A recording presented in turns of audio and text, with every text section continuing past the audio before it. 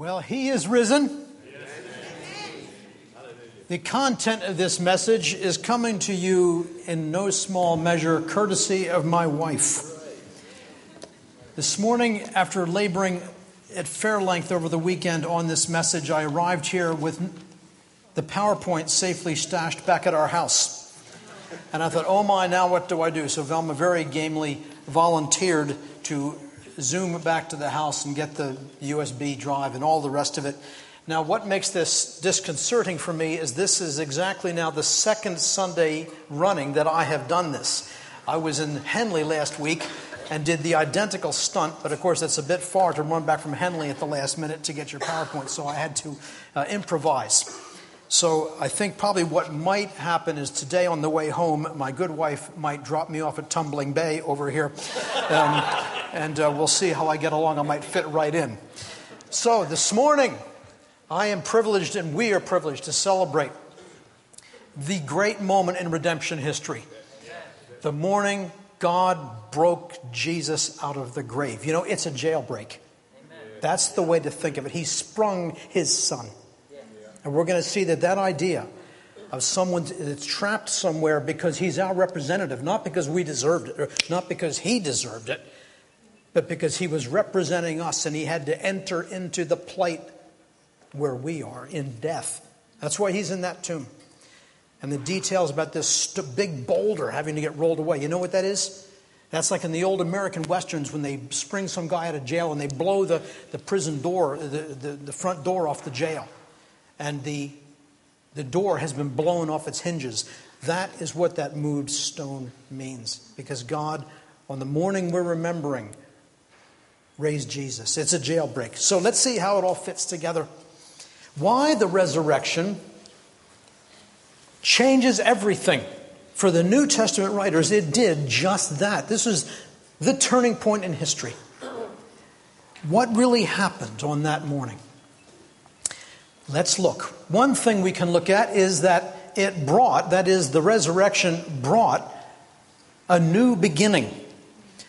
Now, we will see this if we perceptively look at the way the gospel writers, Matthew, Mark, Luke, and John, play the scene out. And there's some juicy tidbits in here. When you see it, you think, hey, he's trying to tell us something. It may not always be sitting flat on the surface, but it's there. So here's some examples. One is the way they show us the timing of this event.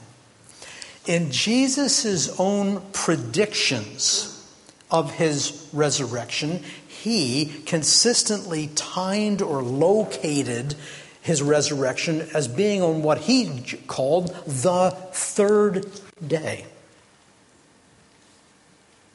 That phrase actually had some history in Jesus' time, because if you go back to the law and the prophets, Exodus 19, God tells Moses, tell the people to get ready for the third day, because I'm going to come down onto Sinai.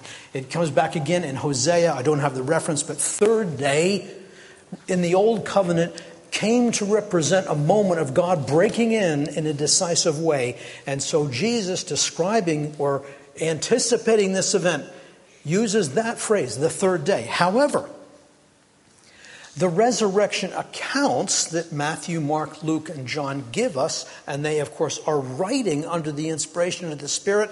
They are very much in tune with all that's going on. They, note this, they dispense with the quote, third day terminology. And they shift to something else. They keep saying, on the first day of the week. It's very consistent. Have a look. A few times they add in another detail. It's the first day of the week, like when the women come to the tomb and all of that. And it's very early in the morning. Or Luke 24:1, at dawn. Well, why this shift? Why didn't they, in locating this glorious event in time, why didn't they just stick with the masters, with Jesus' original phrasing? They felt impressed to use a different term. There's another clue to what's going on here. That's the location. We only really get this once. It's in the fourth gospel, John 19, verse 41. He is buried and he is raised in a garden.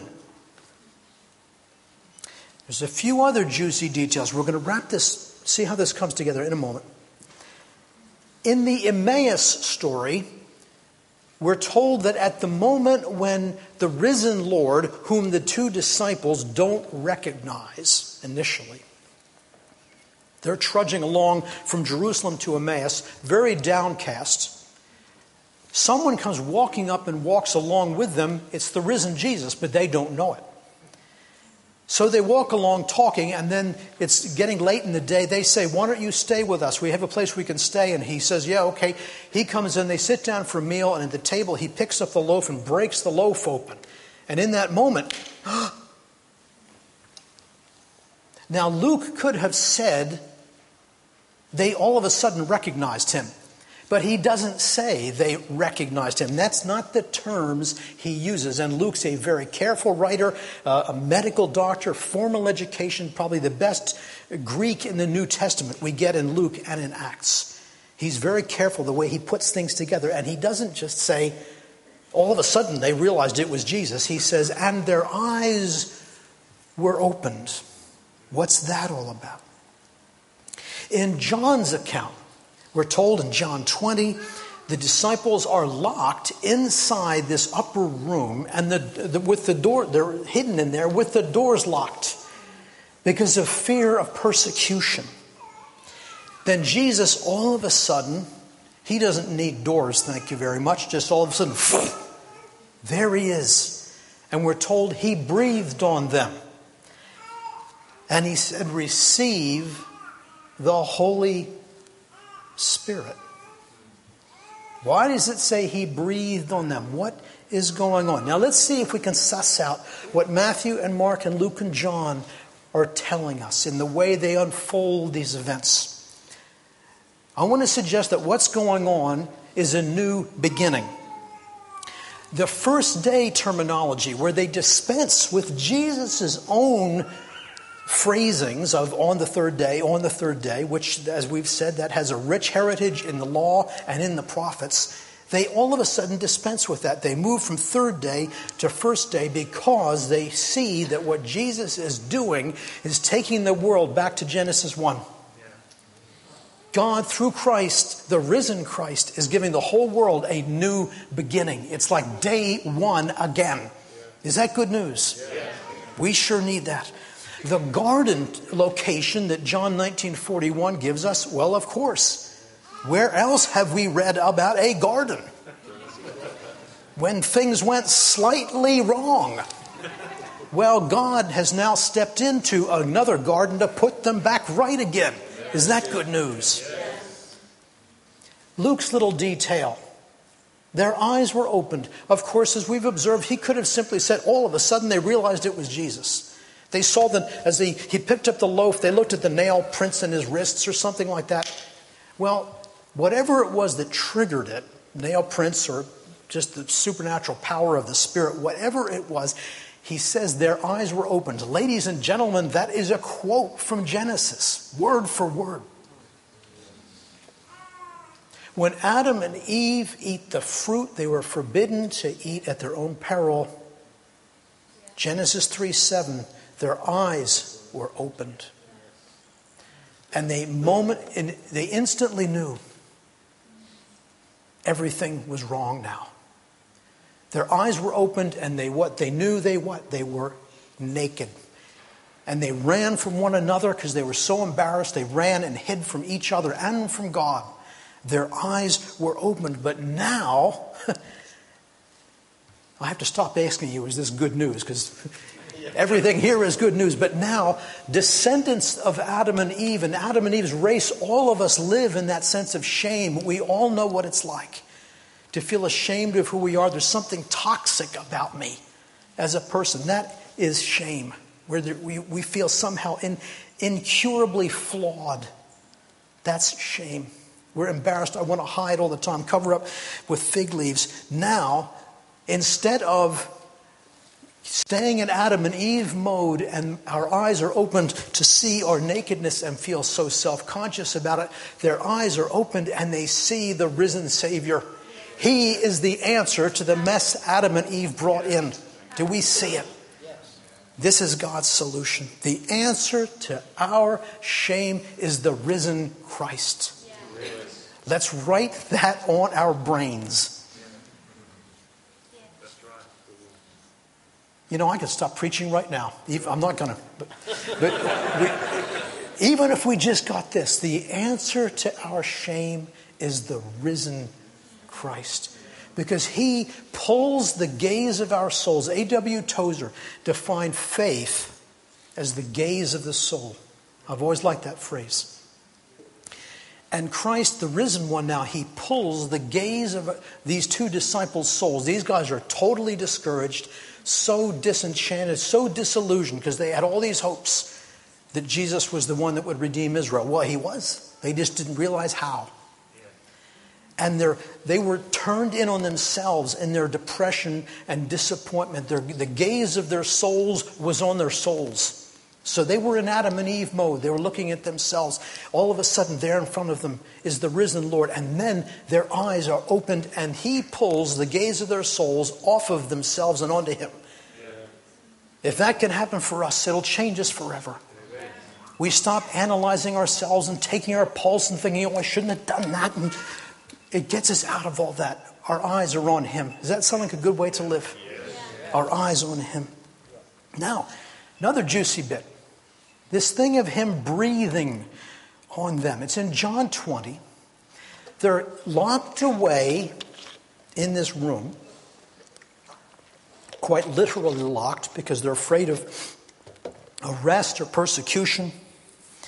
Jesus unexpectedly appears there in the midst of them. And he breathes on them. There's a couple of things to note in this little scene, John 20. One is he breathes on them and he says, receive the Holy Spirit. Okay, once more, we're revisiting Genesis. Genesis chapter 2, the Creator comes and gets, I don't know how much clay he used, I don't know what Adam weighed, but he takes all this clay and molds it into a man. Probably taller than I am, but initially Adam was nothing more than a clay statue. Formed, looked like a man outwardly, but nothing more than a clay statue. And then the Lord comes, we're told, Genesis 2, and breathes into him the breath of life. These blokes hidden in the upper room perhaps were not much more than a bunch of lumps of clay at this point. They were discouraged, they were disenchanted, they were afraid. And then in a replay of that moment in Eden, God comes and breathes on them, breathes into them. And he anticipates what's going to happen at Pentecost because he says, receive the Holy Spirit. Someone suggested this is an hors d'oeuvre of the day of Pentecost. And remember Aslan in the Narnia stories? Remember him?